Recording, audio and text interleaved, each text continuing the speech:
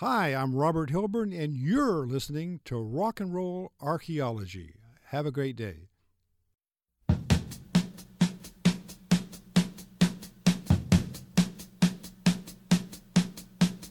say that it's over, baby. You say that it's over now. But still you hang around. Now come on, won't you move over? You know that I need a man. You know that I need a man. But when I ask you to, you just tell me that maybe you can. Sunday evening, October 4th, 1970. That's Paul Rothchild's on the line.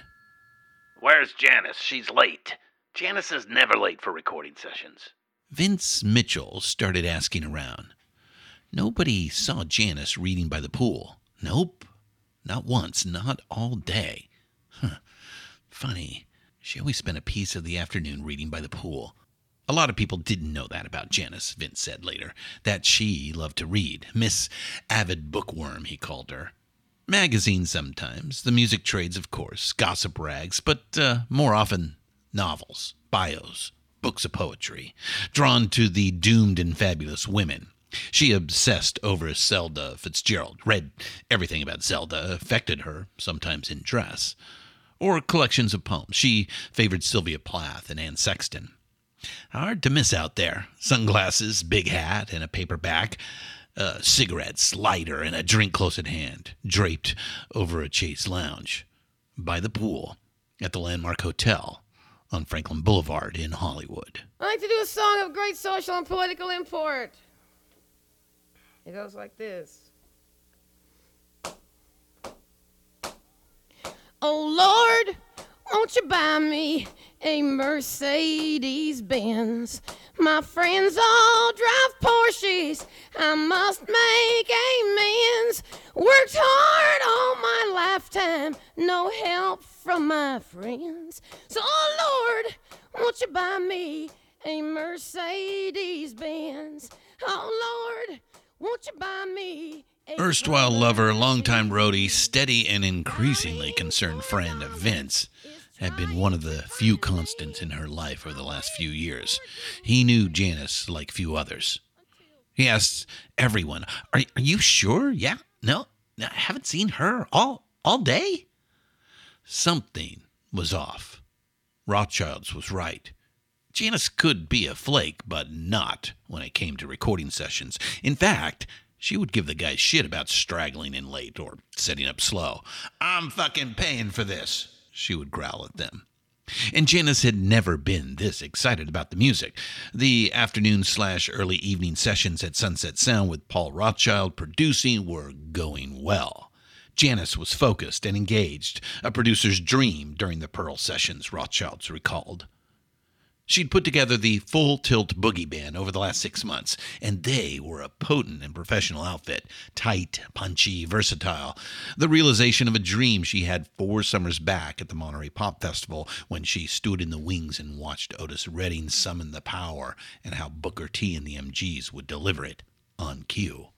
She wanted that musical power for herself. Now she finally had it. After the session, a few drinks in, she'd tell the boys how much she loved them, said, "If you ever leave me, I'll kill ya. I'll just fucking kill ya." Something was up. Something was wrong. Nobody had seen her reading by the pool. The Porsche with the psychedelic paint job was still in the parking lot. Vince's guts were in a knot now. He stopped by John Cook's room, road manager for Janice from the beginning. Sharp, dedicated, and kind of supercilious twerp, according to Vince. He was hosting a small but noisy room party at the Landmark. Vince didn't have much use for his putative boss, but John was more or less sober. Vince pulled him out of the room. At Vince's suggestion, John Cook acquired a pass key from the weekend clerk.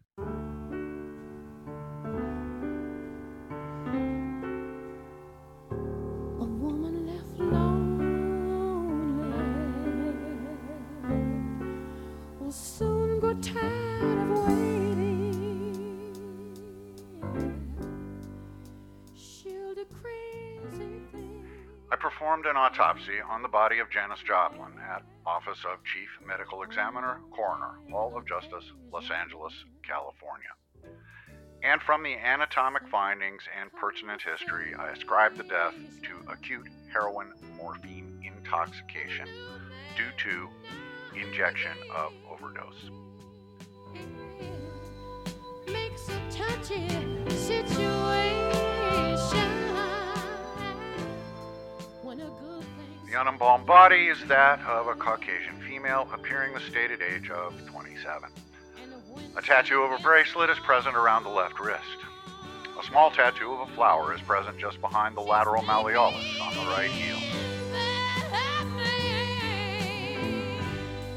She knows he's taking half for granted. John Cook wanted to call the cops. No, hold up, not so fast, Vince said urgently. Call Albert Grossman. Ask him what he wants us to do. Janis's manager, Albert, was also a fixer and a fighter, and Vince wanted him running interference, even if it was over the phone from upstate New York. Albert quickly got a doctor out to the landmark, but the body was cold to the touch. Janis Joplin was long gone, dead for about 18 hours. Janis Joplin, one of the better-known singers in the world of rock music, was found dead in her Hollywood apartment last night. The cause of death was said to be an overdose of drugs. Miss Joplin became a sensation when she appeared at the Monterey Pop Festival in 1957. Here is a report on her brief career from ABC's Scott Osborne. Janis had quit heroin earlier that year, cold turkey. She took a trip, went where she knew she wouldn't be able to score, and went through it. Back in L.A., late summer, she started chipping, using a little here and there, but trying to keep it under control. Her tolerance wasn't what it once was, and some especially potent smack was going around. Vince Mitchell said 8 people died from heroin ODs in Los Angeles County that same weekend. It is well established, according to the law and according to the street, that an influx of powerful Asian heroin, China White, started right then and there in Los Angeles, summer and fall of 1970. Seems like she got a hold of some. Here's the Joplin biographer Alice Eccles from Scars of Sweet Paradise. In a creepy turn, the drug's purity quickly became its selling point. The week after she died, LA dealers hawked the dope by boasting, "It's so strong, it OD'd Janis." Death was not immediate, which has led to some spinning and conspiracy mongering. Janis shot up, carefully and neatly put her kid away, got up and left her room, walked down to the front desk and got change for the cigarette machine, made some small talk with the night clerk. And her room was tampered with. Before the cops arrived, someone removed a small balloon of heroin, then came back later and left it in the trash can. Vince Mitchell has always said he can't prove it, but he can't shake the feeling that he was not the person who first found Janis Joplin dead. He believes somebody had been in the room before him. So the waters were muddy, perhaps, but nothing here negates the stark reality expressed in the coroner's report. She missed a vein and injected it into muscle tissue, so it didn't kill her right away. It's not common with heroin ODs, but it's not unheard of either. As for the missing but then not missing balloon, a bunch of people were in the room before and after the cops and coroner arrived. Someone tried to help, realized what a dumb idea that was, and awkwardly tried to cover their tracks.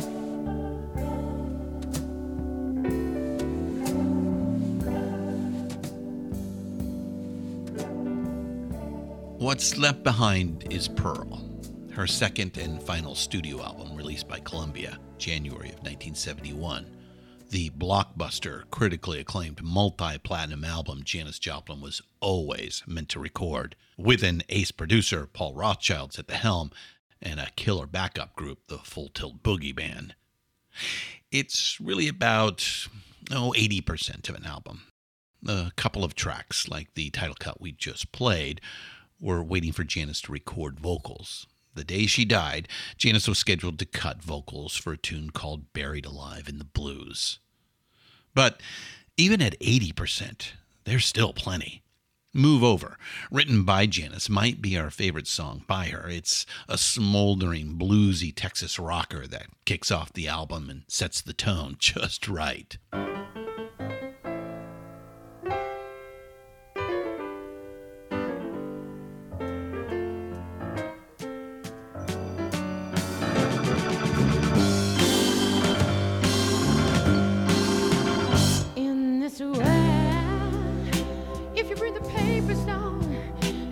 Everybody's fighting on with each other.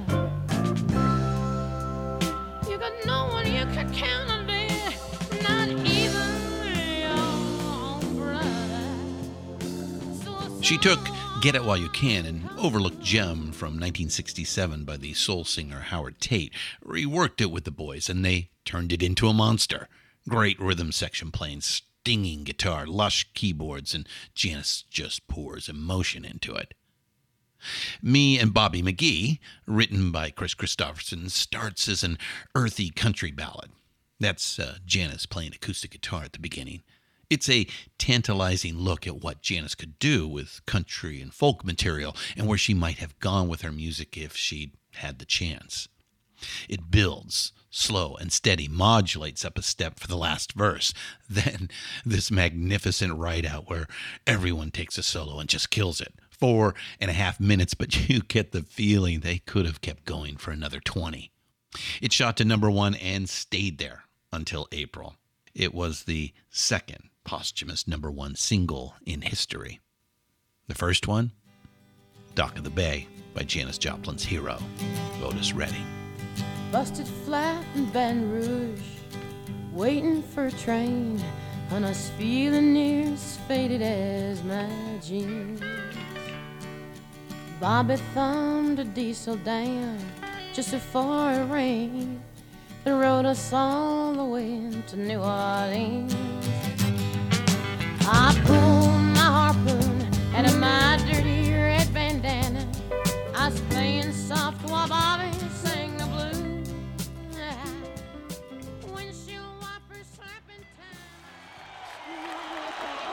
This podcast is intended to be education and commentary.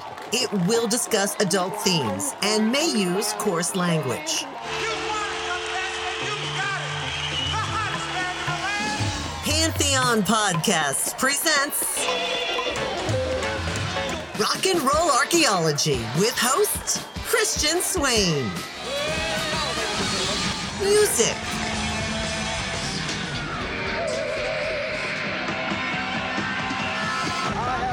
Culture.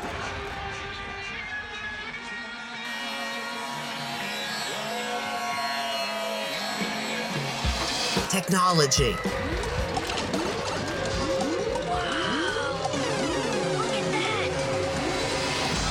And rock and roll.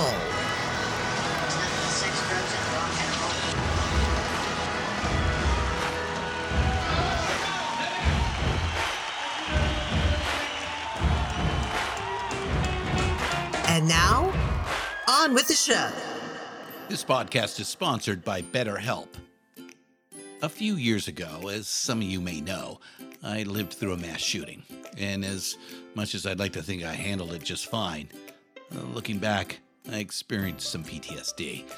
I did seek therapeutic help, and I have to say it was significant in my recovery and letting go of the event. Without a healthy mind, being truly happy and at peace is hard. The good news is therapy works. Maybe you're not feeling motivated right now and would like some tools to help. Or maybe you're feeling insecure in your relationships or at work. Not dealing well with stress. BetterHelp is customized online therapy that offers video, phone, or even live chat sessions with your therapist. So, you don't have to see anyone on camera if you don't want to. It's much more affordable than in-person therapy, and you can start communicating with your therapist in under 48 hours. Join the millions of people who are seeing what online therapy is really about. It's always a good time to invest in yourself because, you are your greatest asset. And we've got a special offer to Rock and Roll Archaeology listeners. You can get 10% off your first month of professional therapy at betterhelp.com/Pantheon as your code. That's BetterHelp, HELP.com/Pantheon. Thanks again to BetterHelp for sponsoring this podcast. Hey, diggers, welcome back. It's good to be back with another epic show. And back to the 1970s. A lot of reading and research goes into these main episodes, so please, thanks so much for being patient with us. Speaking of which, our best resource for contemporaneous, relevant articles about rock and roll culture is an amazing, one-of-a-kind web archive called Rock's Back Pages. We're subscribers, and we wholeheartedly recommend RBP. That's rocksbackpages.com. We use it all the time. It kicks ass, and we'll put a link in the show notes for you. Plus, if you don't already know, they have a podcast on the Pantheon Network, so go check that out as well. All right, let me tell you a little bit about our sponsor here, this show. It's called Boldfoot. This is a 100% American-made sock company. Their motto is grown here, sewn here. And 5% of all the proceeds go to veterans charities. They are a family and veteran-owned business, and they have a wide variety of styles and colors. Really, folks, it's a lot of fun just to go and hang out and pick some crazy socks. You know, something I noticed a few years ago with the kids. You know, I've got a 22-year-old, so it's like their socks is their main fashion statement. So, hey, if you got young kids that need a spicing up of their fashion, well, here you go. Go to boldfoot.com. That's boldfoot.com. All right, a little update on the shorts. It sounds like you guys are all digging the quick takes, so we will continue to do both the shorts and the big shoe at the same time. You all know how long it takes us to put these epics together, but the shorts don't necessarily affect the main show.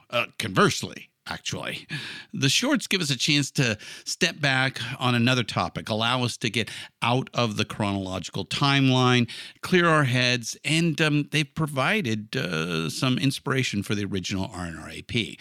So expect both coming at you from now on. Okay.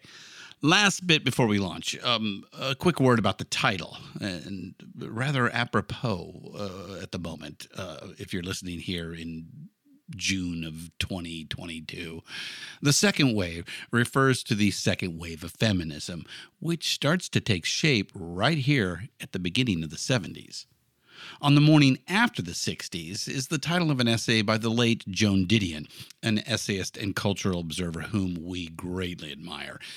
It denotes a shift. It signifies a new reality. It seemed appropriate, especially given the news that Roe v. Wade was just overturned by the U.S. Supreme Court. Okay, anyhow, that's where the title comes from and where we're coming from on this one. So let's get to it. Let's do it. Diggers, we are so excited to bring you Rock and Roll Archaeology Chapter 22, The Second Wave on the Morning After the 60s.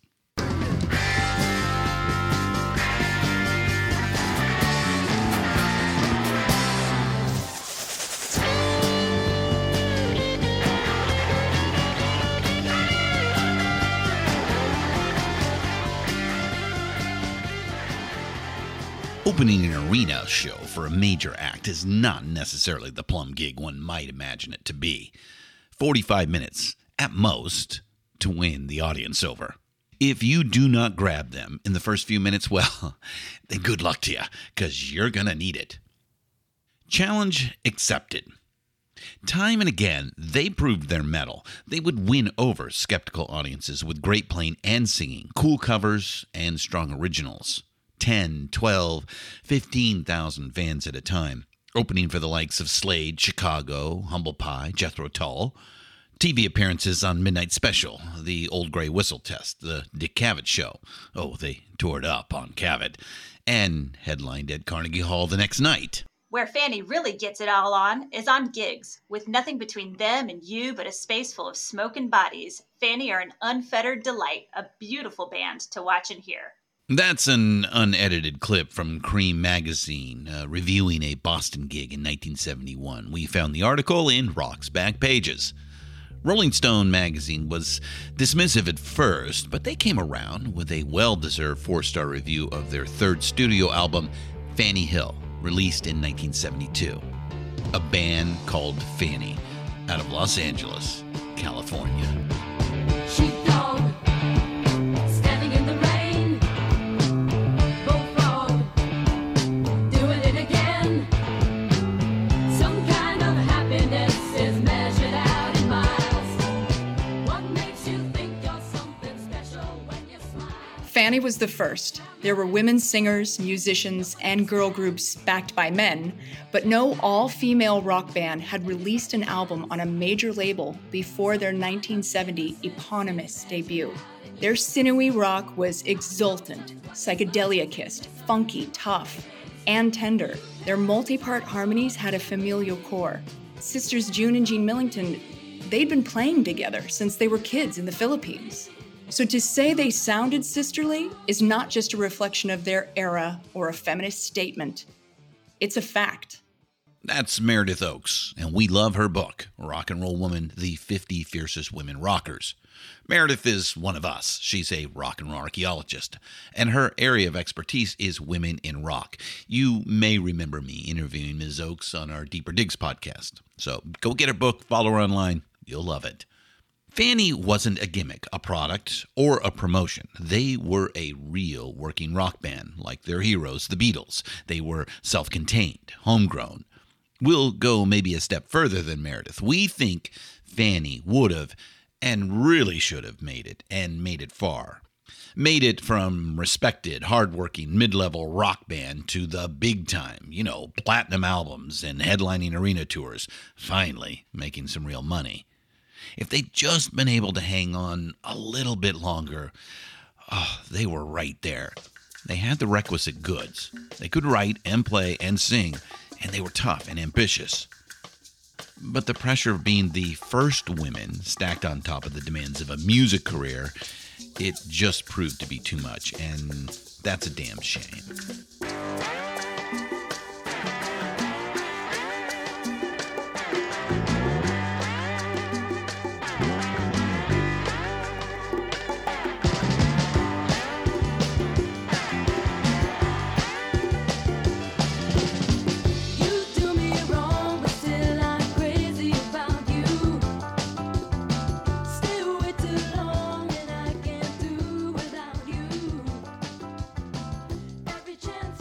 By early 73, they were 3 straight years on the road, living in hotels, moving on from town to town, plugging the gig on the morning radio, signing albums at the local record stores in the afternoon, early evening sound check, and run-through.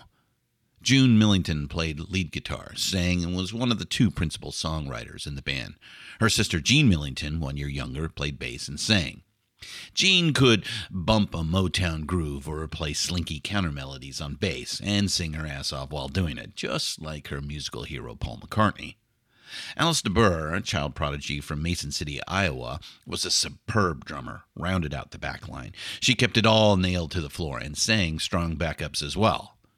Nikki Barclay played keys and was the other main songwriter.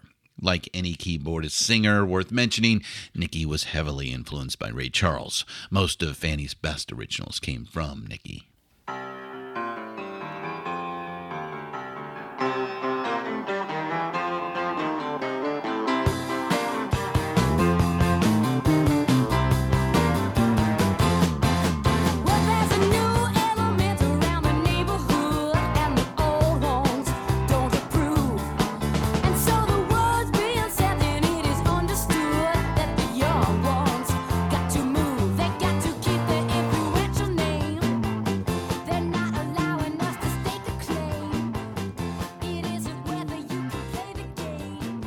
Someone had to be first. But being first and being women in 1971 just meant they had to be twice as good to get half as far and put up with a ton of misogynistic bullshit along the way. These women were world-class professionals, still in their early 20s, playing wholly original content on some of America and Europe's finest stages, recording at Sunset Sound in Hollywood and Apple Studios in London, on the radio, on TV, killing it night after night. They weren't big million-selling stars yet, but they were doing what a lot of rock bands did in the 70s, working hard and building a loyal following out on the road, headlining at clubs and opening the show at the big arenas, recording quality albums, and each one was better than the last. And what did they hear day after goddamn day? Some variation of the same tired old theme. Hey, you rock for a bunch of girls. Every interview, every appearance, every show, they had to push back on the same assumptions, answer the same stupid fucking questions. When they headlined, promoters thought they were a gimmick, or strippers. More than a few times they got asked if they were going to play their sets topless. We were so inured, really, to all kinds of humiliating spectacles, June Millington said years later in a magazine interview. In late 73, June felt her mental health starting to slip, so she wisely stepped away. June carved out a successful career in music, but from that point, it was mostly out of the spotlight. Teaching, session work. In the 80s, she founded and ran a indie record label. In 1987, June Millington co-founded a nonprofit to mentor, teach, and support young women and help them build a career in music. The Institute for Musical Arts operates to this day.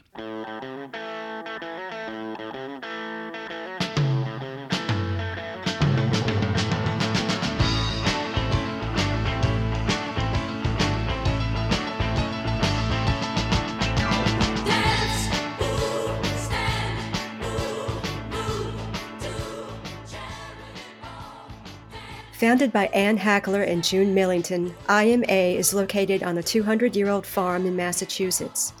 The largest barn has been converted into a performance and teaching facility and includes a world-class recording studio. We work hard at IMA to nourish well-being in mind, body, spirit, and music, fostering a greater sense of confidence and capability in girls and young women. From the IMA's mission statement. Now, here at RNRA, we love the cause of music education for young people, so we'll drop a link to IMA in the show notes. Help out if you can. All right, back to Fanny. Their third record, Fanny Hill, was recorded at Apple Studios in London. Fanny was big in the UK. They always did better there than in the States. Beatles engineer Jeff Emmerich ran the soundboard for that one. That's the album with the scorching cover of Hey Bulldog that we played earlier. We just love that cut. Fanny's fourth record, Mother's Pride, was produced by Todd Rundgren. But we get the idea that the relationship between producer and band was not great. Yeah, it happens. The album is terrific, though. Like Meredith Oakes said earlier, funky and tough and tender. And it's got that polish and technical excellence that Todd always brings to recording projects. Soon after the sessions for Mother's Pride wrapped, June and drummer Alice DeBurr left the band.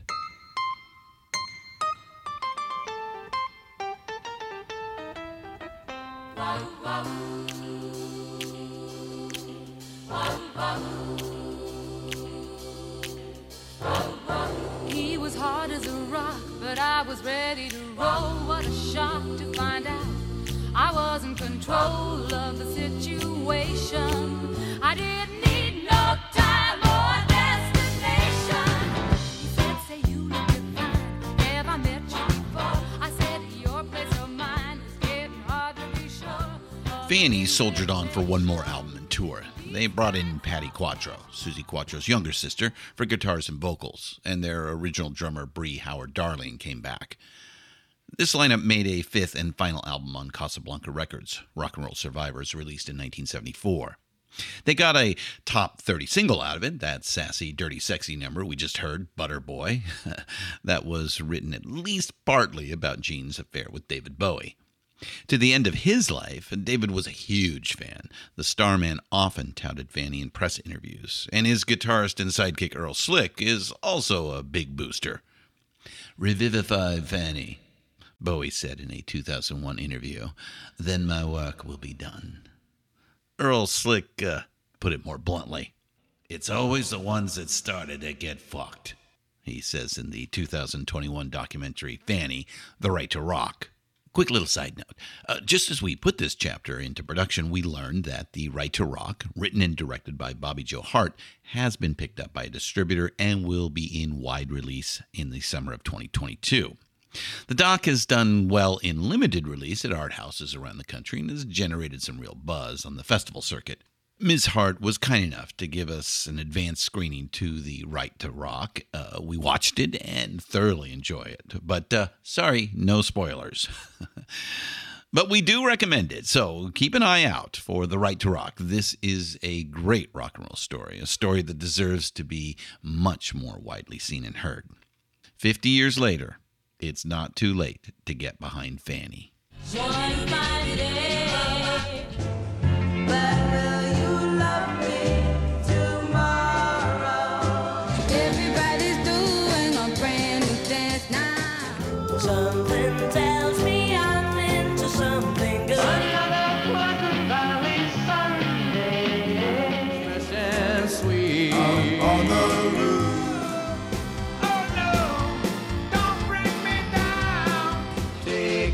Care of my baby. Baby's got me locked up in chain. Go away, little girl. Oh, no, not my baby. One fine day, you look at me, and you will know love was meant to be. One fine day.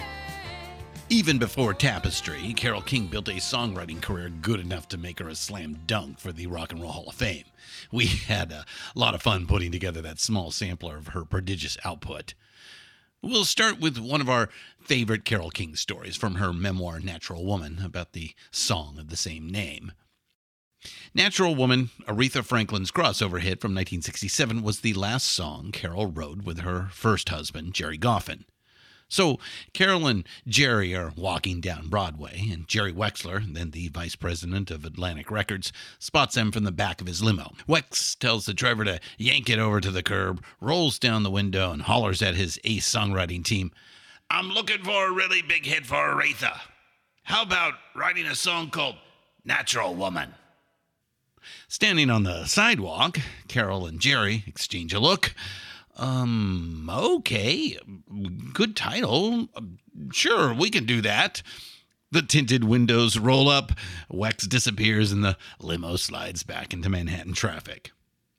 At home that evening, Carole came up with some gospel chords in 6/8 time. Jerry wrote down the words, and the next morning they recorded a simple piano vocal demo. Wex listened to it, loved it, grabbed up the tape, and hurried out of the office. Days went by. The two songwriters had no idea when, or even if, Aretha was going to cut the track. All right, here's Carole King from her memoir. Hearing Aretha's performance of Natural Woman for the first time, I experienced a rare speechless moment. To this day, I can't convey how I felt in mere words. Anyone who had written a song in 1967, hoping it would be performed by a singer who could take it to the highest level of excellence, emotional connection, and public exposure, would surely have wanted that singer to be Aretha Franklin. Well stated. Oh, and lots of Aretha, by the way, from us in Chapter 6 of Rock and Roll Archaeology. When you're down and troubled and you need some love and care, and nothing is going right.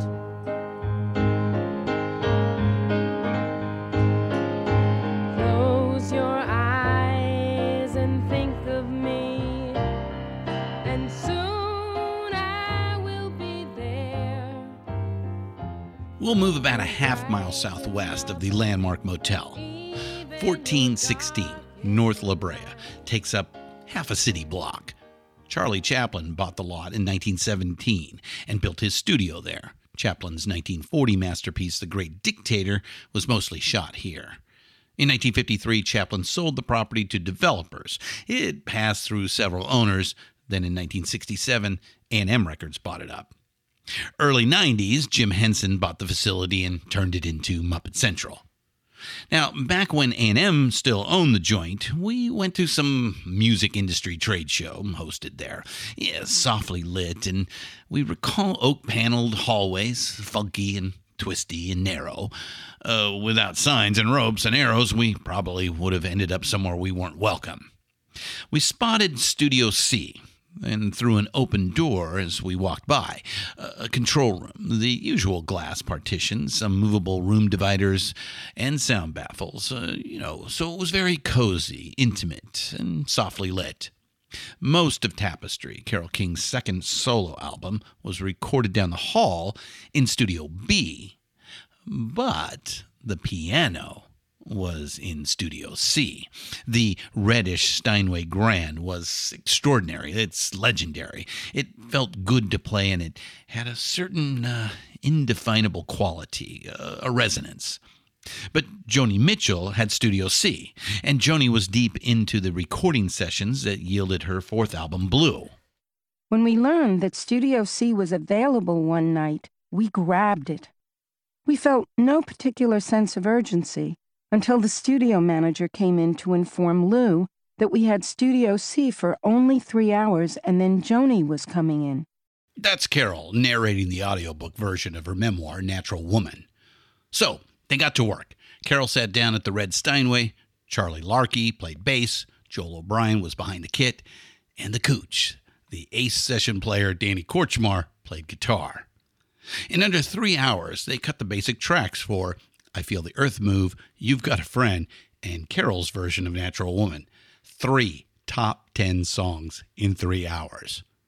The knowledge that Studio C was only available for short stretches pushed Carole and the band to work efficiently and quickly. That set the tone for the rest of the sessions. Tapestry took 3 weeks to record, mix down, and master. It was released just 2 weeks after the sessions wrapped up on February 10th, 1971. You got to get up every morning with a smile on your face and show the world all the love in your heart. Then people gonna treat you better. You're gonna find, yes you will, that you're beautiful as you feel. At 25 million units and counting, Tapestry is a massive commercial accomplishment. It spent over 300 weeks on the charts. Only Pink Floyd's Dark Side of the Moon exceeded that. It won 4 Grammys the following year, including Album of the Year. But beyond the sales numbers and the awards and the hype, Tapestry tracked perfectly with what a lot of women were thinking and feeling, and it still does. This is Tanya Pearson, director of the Women in Rock Oral History Project. Sincere, earnest, and personal, Tapestry embodied the emerging argument, the personal is political. This phrase became a defining characteristic of second-wave feminism. The personal is political. We'll unpack that some more in just a bit, but for now we want to stick with our discussion of Tapestry. I feel the earth move under my feet. I feel the sky tumbling down. I feel my heart start to trembling whenever you're around. Oh, baby, when I see your face, mellow as the Okay, weird coincidence about Tapestry. Something we haven't really seen or read anywhere else. We just happen to remember this because we grew up in SoCal in the 1970s. The album kicks off with I Feel the Earth Move. On February 9th, 1971, Carole King's 29th birthday, and the day before Tapestry was released, a major earthquake shook the communities of Sylmar and San Fernando up at the far north end of Los Angeles. In the weeks following the quake, as LA picked up the pieces, radio stations across the Southland played the song in heavy rotation. News reports and feature stories about the quake used the song as a backup. I Feel the Earth Move was released as a double-sided single a few months later, and it spent 5 weeks at number 1. Stayed in bed all morning just to pass the time. There's something wrong here, there can be no denying. One of us is changing, or maybe we've just stopped trying. And it's too late, baby, now it's too late. Though we really did try to make it. Something inside. The other side of the single, the hot and the cold, the alpha and the omega of a relationship, if there is a more realistic, more adult song about a breakup than It's Too Late, well, we haven't heard it yet. No weeping or gnashing of teeth. No, I can't live without you, baby. Just resignation and sadness, facing the facts. Stayed in bed all morning just to pass the time. From there, it moves on to hope and resilience. There'll be good times again for me and you, and a final gracious goodbye. I'm glad for what we had and how I once loved you. Tony Stern wrote the plain-spoken conversational verses. Carol punctuates each phrase on the piano with a simple but memorable rhythmic figure. Yeah, I'll wait a second. Yeah, you know the one. Season it lightly with some tasty guitar from Danny Korchmar, and it's 3 minutes and 53 seconds. Bittersweet radio perfection. So far away, doesn't anybody stay in one place anymore? It would be so fine to see your face at my door. It doesn't help to know you're just time away. Long ago I reached for you and there you stood. Holding you again could only do me good. How I wish I could. Carol starts with the loneliness that comes from physical distance and uses that as a jumping off point, a way to sing about the emotional distance she feels. And then she brings it back. Doesn't help to know you're so far away. And it doesn't help to know you're so far away.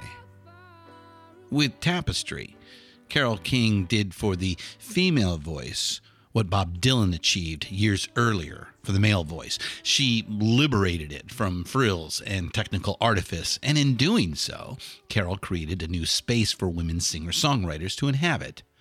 Women in rock were now free to do what the guys had been doing for a while: sing it easy and conversational, tell stories. I sure hope the road don't come to own me. There's so many dreams I've yet to find. All right, so circling back around now, The Personal is Political is the title of a 1970 essay by the American feminist writer Carol Hanisch. It's a pithy, memorable distillation of an idea expressed by Betty Friedan in The Feminine Mystique, published in 1963, and one of the canonical books of American feminist thought. Friedan called it the problem that has no name. At her 15-year reunion at Smith College, she heard story after story from her female classmates, how they felt trapped, unhappy in their roles as wives, mothers, and homemakers. These women mostly blamed their dissatisfaction on themselves. Friedan blamed it on the position of women in society. The renowned American sociologist C. Wright Mills also identified and discussed the intersection of personal problems and public policy in his 1959 book, The Sociological Imagination. It was not well received at the time. Mills had a combative personality, for one thing, but The Sociological Imagination is now a foundational text for social science undergrads.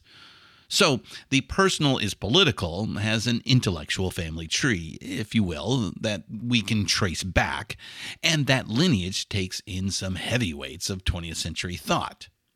But for Carol Hanisch, as much as anything, the personal is political was a disgusted reaction to the sexism and misogyny she experienced working in the anti-war movement. And we touched on this in Chapter 17 of Rock and Roll Archaeology. Here's what we said. For all their talk of liberation and equality, the New Left was just another boys' club. They were deeply compromised by the same old patriarchy, the same old hateful notions of sexism ingrained into the very institutions they opposed. It was a glaring hypocrisy. You could drive a Mack truck through it. Towards the end of the piece, Miss Hanisch lets it rip. Women have left the movement in droves. The obvious reason is that we are tired of being sex slaves and doing shit work for men whose hypocrisy is so blatant in their political stance of liberation for everybody else. Yeah, Carole King was hardly a social radical. She was a New Jersey housewife and mom whose day job was writing hit songs at the Brill Building.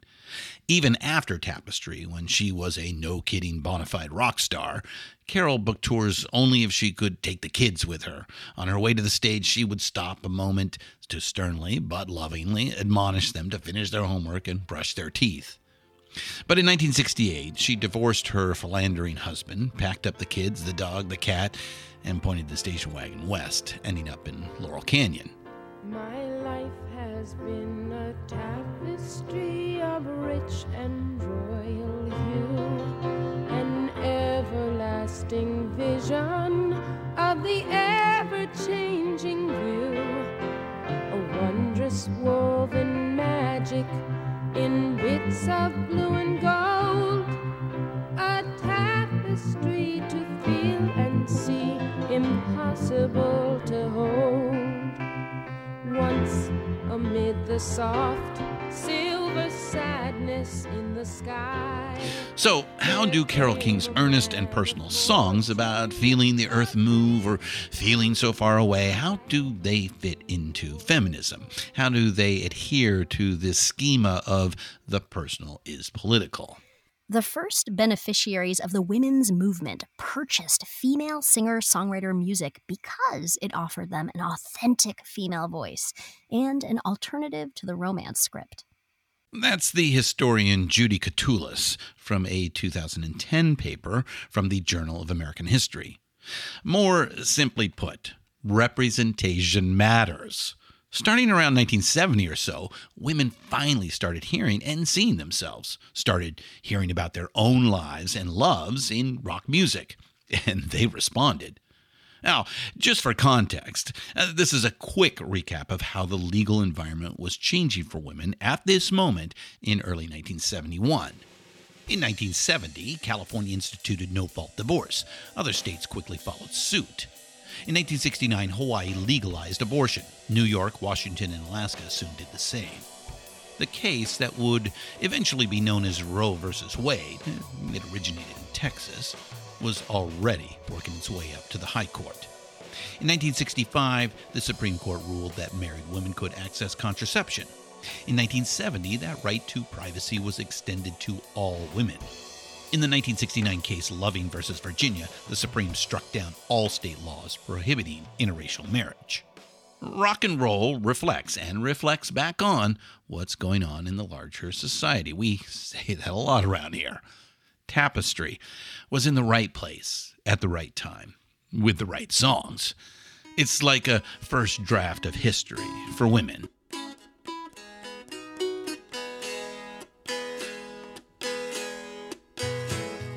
Sitting in a park in Paris, France, reading the news and it sure looks bad. They won't give peace a chance. That was just a dream some of us had. Still a lot of lands to see, but I wouldn't want to stay here. It's too old and cold and settled in its ways. A restless woman travels, falls in love, and longs for what she left behind as she moves on. In the background, 1960s ideals crumble. Joni Mitchell turned unsparing autobiography into sparse songs that quietly rejected symmetry and happy endings while they poured out her yearning. As she ushered in a confessional mode for pop songwriting, few of her emulators noticed that her seemingly unguarded revelations were so finely constructed. In early 2000, the New York Times compiled a list of 25 albums from the 20th century they deemed were the most impactful. Joni Mitchell's Blue, her fourth album, was on that list. The quote was pulled from that article. Joni's body of work is towering and magnificent. We quickly run out of superlatives. And to be completely honest, a little intimidating to talk about. There's just so much, and it's so good, but we'll try to do it justice.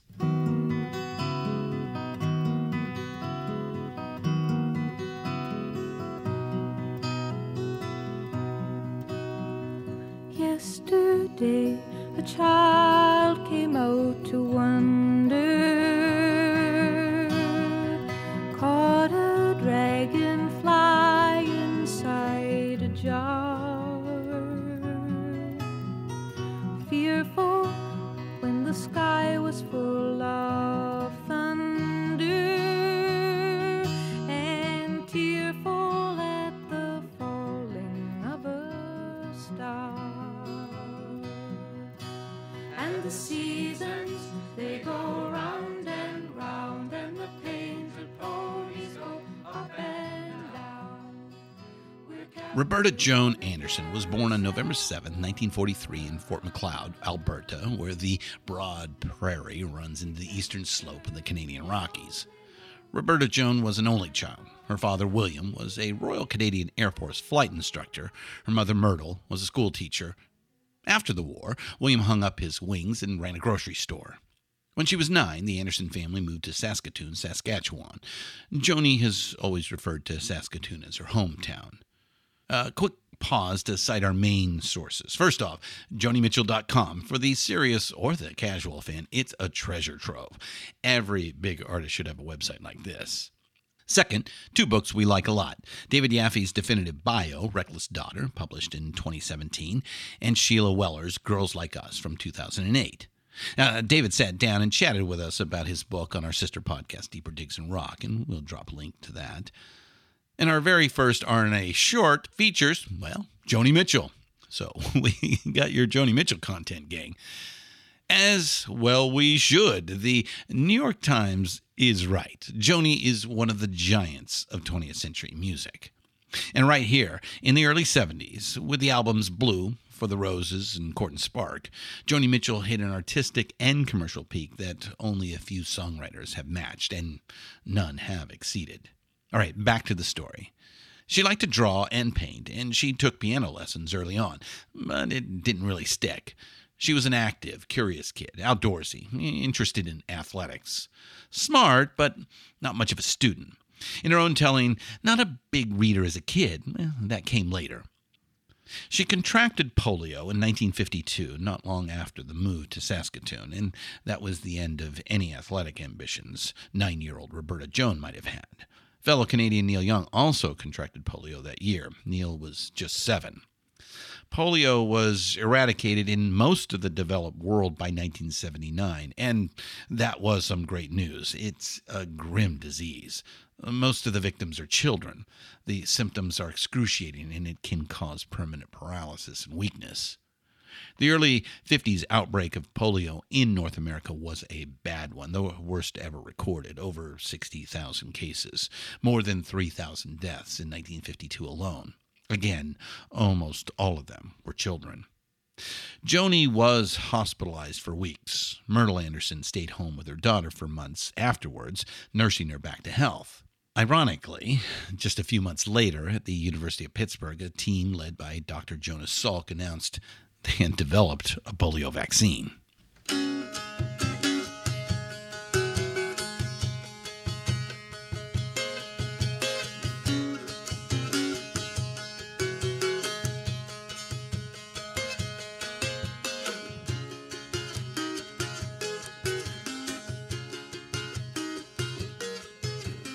I am on a lonely road and I am traveling, looking for something. One night towards the end of the sessions at A&M, like we said, right down the hall from Carole King, one night old friend Chris Christopherson stopped by and Joni played back Blue for him. He told Joni, hey, keep a little for yourself. You can hold some back. In Joni's own telling, she was like a cellophane wrapper on a pack of cigarettes, on the surface and transparent, easily crushed and discarded. Blue was a solid hit at the time. The critics loved it too, but it wasn't a commercial blockbuster like Tapestry. There are grace notes of resilience and defiance here and there, but it's Blue, sad and quiet, achingly personal. There was no obvious single on it. Blue acquired its towering reputation over a period of decades. It is now Joni's best-selling album. It finally passed up Court and Spark a few years ago.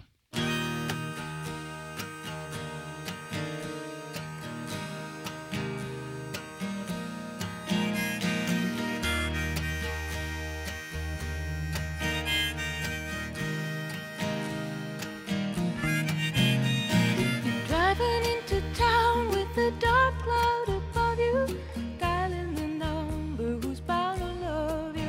Oh, honey, you turn me on. I'm a radio, I'm a country station, I'm a little bit corny, I'm a wildflower. In her own words, Joni's weird chords. She's been asked about it quite a bit, about her unconventional approach to the guitar and her alternate tunings. 57 different guitar tunings have been identified across her body of recordings. Some of them are not all that weird. You Turn Me On, I'm a Radio uses open D tuning. It's fairly common, even we know about that one. It all goes back to her childhood polio. Her left hand was weakened by the disease, so when Joni first learned guitar, she used different tunings to get easier chord shapes. Over time, Joni rebuilt her hand's strength, and the weird chords were no longer a physical necessity. But she continued to use them anyway, because that's just how she hears music. She works outside of rock and pop forms and conventions. Her melodies have wide jumps, her harmonies are dense and often jazzy. Her compositions can be asymmetrical in their cadence and structure. For an example, we'll stick with You Turn Me On a Radio.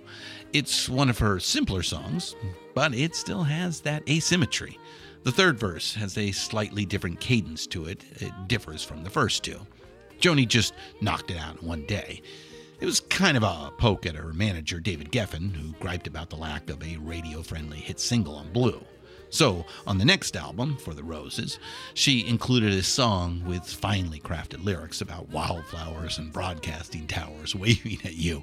Ended it with, Call Me at the Station, the lines are open. Joni Mitchell's first hit single that wasn't a cover by another artist. It cracked the top 20 in America and the top 10 in Canada. There you go, David. There's your radio hit.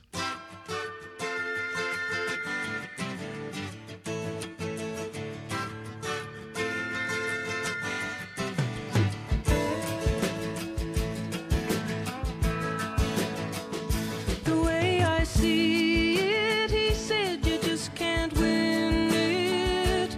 Everybody's in it for their own gain. You can't please them all. There's always somebody calling you down. I do my best and I do good business. There's a lot of people asking for my time. They're trying to get ahead. They're trying to be a good friend. In fall of '73, Joni released Court and Spark, her first album on a new label, Asylum Records. It had a couple of big radio hits on it, including that one written about David Geffen. Dealing with dreamers and telephone screamers, stoking the star maker machinery behind the popular song. Court and Spark was her big commercial breakthrough, a multi-platinum smash. Joni's first album done with a full band, the LA Express, a sharp, technically proficient jazz fusion outfit Joni spotted one night at a local club. This is when Joni did her rock star turn, hitting the road with the LA Express and releasing a great double live album from that tour, Miles of Isles. And that was it. It's almost like Joni just wanted to prove to everybody that she could do it, and do it easily. So she made the big hit record, did the big arena tour, put out the big live album. And once she checked off those boxes, she just walked away. Gonna make a lot of money, and then I'm gonna leave this crazy scene, goes a line in the song River. And so she did. She went on to make more great albums. We especially like The Hissing of Summer Lawns from 1975 for its bold experimentation. And Joni has done plenty of one-off shows, benefit concerts, guest appearances, and such over the years. She did a couple of mini tours in the late 90s, half a dozen dates here and there, playing small theaters. But the Miles of Isles tour was it, Joni's first, last, and only big-time concert tour with a backing band.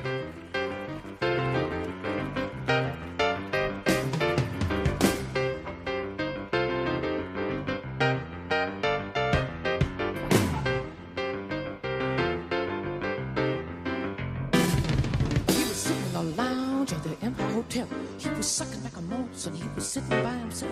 A little money riding on the maple leaves. When along comes a lady in lacy sleeves. He says, let me sit down, you know, drinking alone's a shame. It's a crying shame. Look at those jokers glued to that damn hockey game. She has a bit of a reputation for being prickly and difficult in interviews, but we don't really see that. At least some of that goes back to an unfortunate piece published by Rolling Stone in 1971. They named Joni Mitchell Old Lady of the Year and included a chart showing her romantic affiliations with various rock stars. Even by 1971 standards, it's some cringy sexist garbage. Joni was understandably furious, and nearly a decade went by before she agreed to another interview with Rolling Stone. For our part, we think her interviews are fascinating, and you can find just about all of them at jonimitchell.com. She seems entirely self-aware. She understands her own genius. Not insufferable or egotistical about it, just matter of fact. Her work is on a whole other level from most rock and pop fare. She knows that and doesn't mind explaining it. The 2003 Susan Lacey documentary, Joni Mitchell, A Woman of Heart and Mind, from the American Masters series on PBS, has a lot of good interview clips. We dropped a link. Watch it. You'll see what we mean. Joni Mitchell.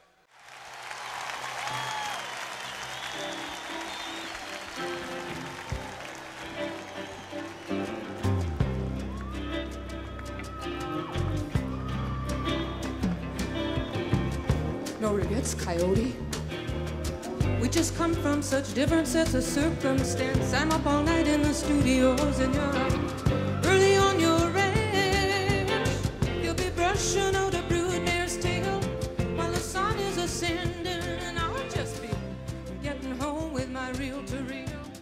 There's no comprehending just how... Joni mostly dropped off the pop culture radar after she stopped touring in the mid-70s, which probably bothered her not at all. She continued to make artsy, interesting albums like Hissing of Summer Lawns or Mingus that were well regarded, but, sales were middling. In 1997, Joni Mitchell was inducted into the Rock and Roll Hall of Fame, but she did not attend the ceremony. Now, that same year, Joni was reunited with the daughter she gave up for adoption in 1965, Killorn Gibb. Lyrics from the song Little Green came into new focus. So you sign all the papers in the family name. You're sad and you're sorry, but you're not ashamed. Little Green, have a happy ending.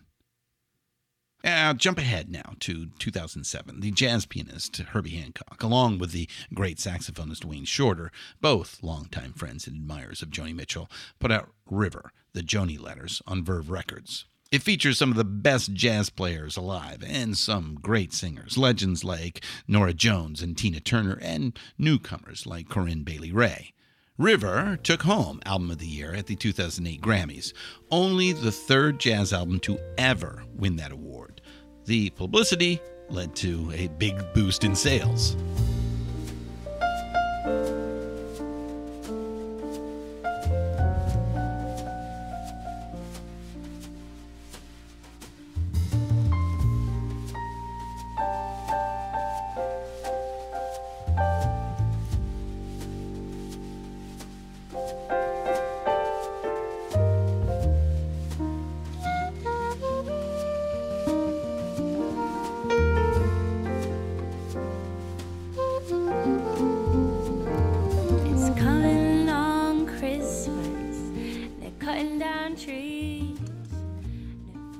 So a subtle, contemplative album of Joni Mitchell songs reworked by jazz musicians becomes an unlikely late-blooming hit, and Joni gets introduced to a new generation of fans. Her backup catalog got a bump. PBS put A Woman of Heart and Mind back on the viewing schedule. Across the various media, writers started writing and talkers started talking about Joni Mitchell again. In 2015, she was hospitalized with a brain aneurysm, and the recovery was long and arduous. It was months before she could even walk a few steps. In time, she did recover. Joni showed up at the Kennedy Center in late 2021 to accept a Lifetime Achievement Award, and she sang briefly in public for the first time in many years at the Music Cares benefits during the 2022 Grammys weekend. She was sporting a cane, but it was good to see her up and around. She seems to enjoy her role as a wise elder. Joni is in her late 70s now, but she has that regal bearing, that confident and direct manner. Yeah, she wears it well.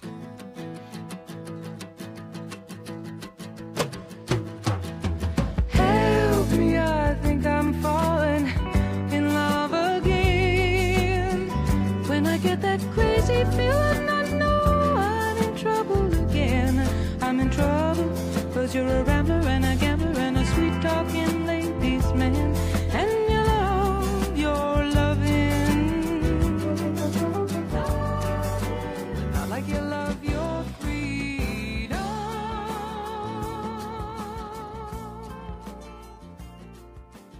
We're now 50 years on from that period in the early 70s we identified as Joni Mitchell's artistic and commercial peak. Half a century since Janis Joplin's Pearl and Carole King's Tapestry, since the young women of Fanny decided that rockin' hard was not just for the boys.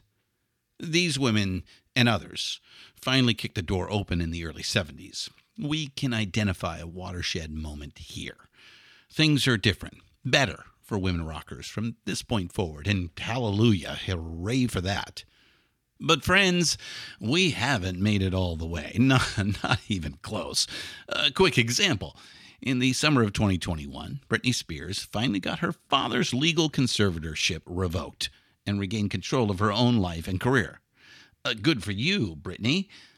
But ask yourself, would that have ever happened in the first place to a male artist?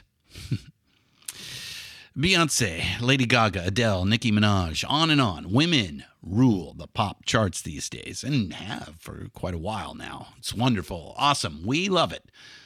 But how many women are in the music industry executive suites? How many are voting members of the Rock and Roll Hall of Fame? How many women sit in the producer's chair on major recording projects? Where are the big-time recording studios owned and operated by women? And the malevolent, awful misogyny that women creators have to endure in online spaces nowadays, just for existing in public, seems like we might be going backwards, doesn't it? We're not hopeless about it, very much the opposite. We're rockers, and that means we are romantics. We're dreamers, sometimes telephone screamers. But kidding aside, we would like some good answers to these and other questions. We'll damn sure keep asking them. We'll wrap up this chapter on that note. Friends, stay safe, thanks for listening, and keep up the rockin'. I'm Christian Swain, and this has been Rock and Roll Archaeology. See you next time. Help me, I think I'm falling in love with you. Are you gonna let me go there by myself? That's such a lonely thing to do. Both of us flirting around, flirting and flirting, hurting too. We love our loving, but not like we love our freedom.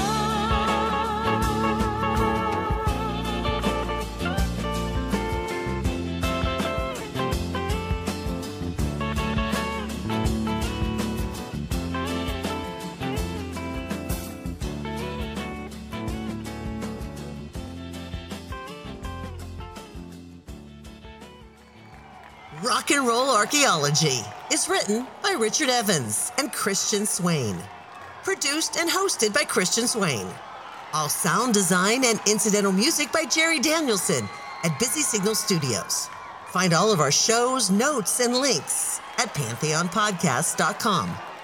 All songs can be found for purchase or streaming wherever you get your great music. Please pick up these amazing tracks. Contact us on social at Pantheon Podcasts on Facebook and Instagram. Tweet us at Pantheon Pods.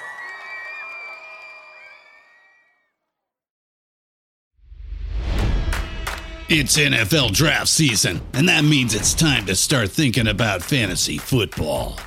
FantasyPoints.com features industry-leading experts and prognosticators using proprietary hand-charted data to help you score more fantasy points. FantasyPoints.com is the place to go for whatever kind of fantasy football you play. Whether you play fantasy football, daily fantasy sports, or do a little bit of everything, Fantasy Points has the meticulously researched content to guide you to victory. And why wait for the fall? Fantasy Points also covers the new spring football league, the UFL.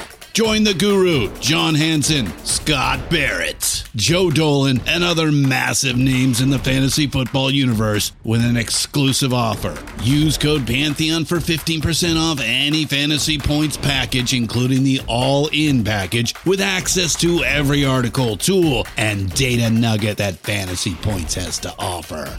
That's FantasyPoints.com and code Pantheon for 15% off at Fantasy Points. FantasyPoints.com, code Pantheon. Score more fantasy points.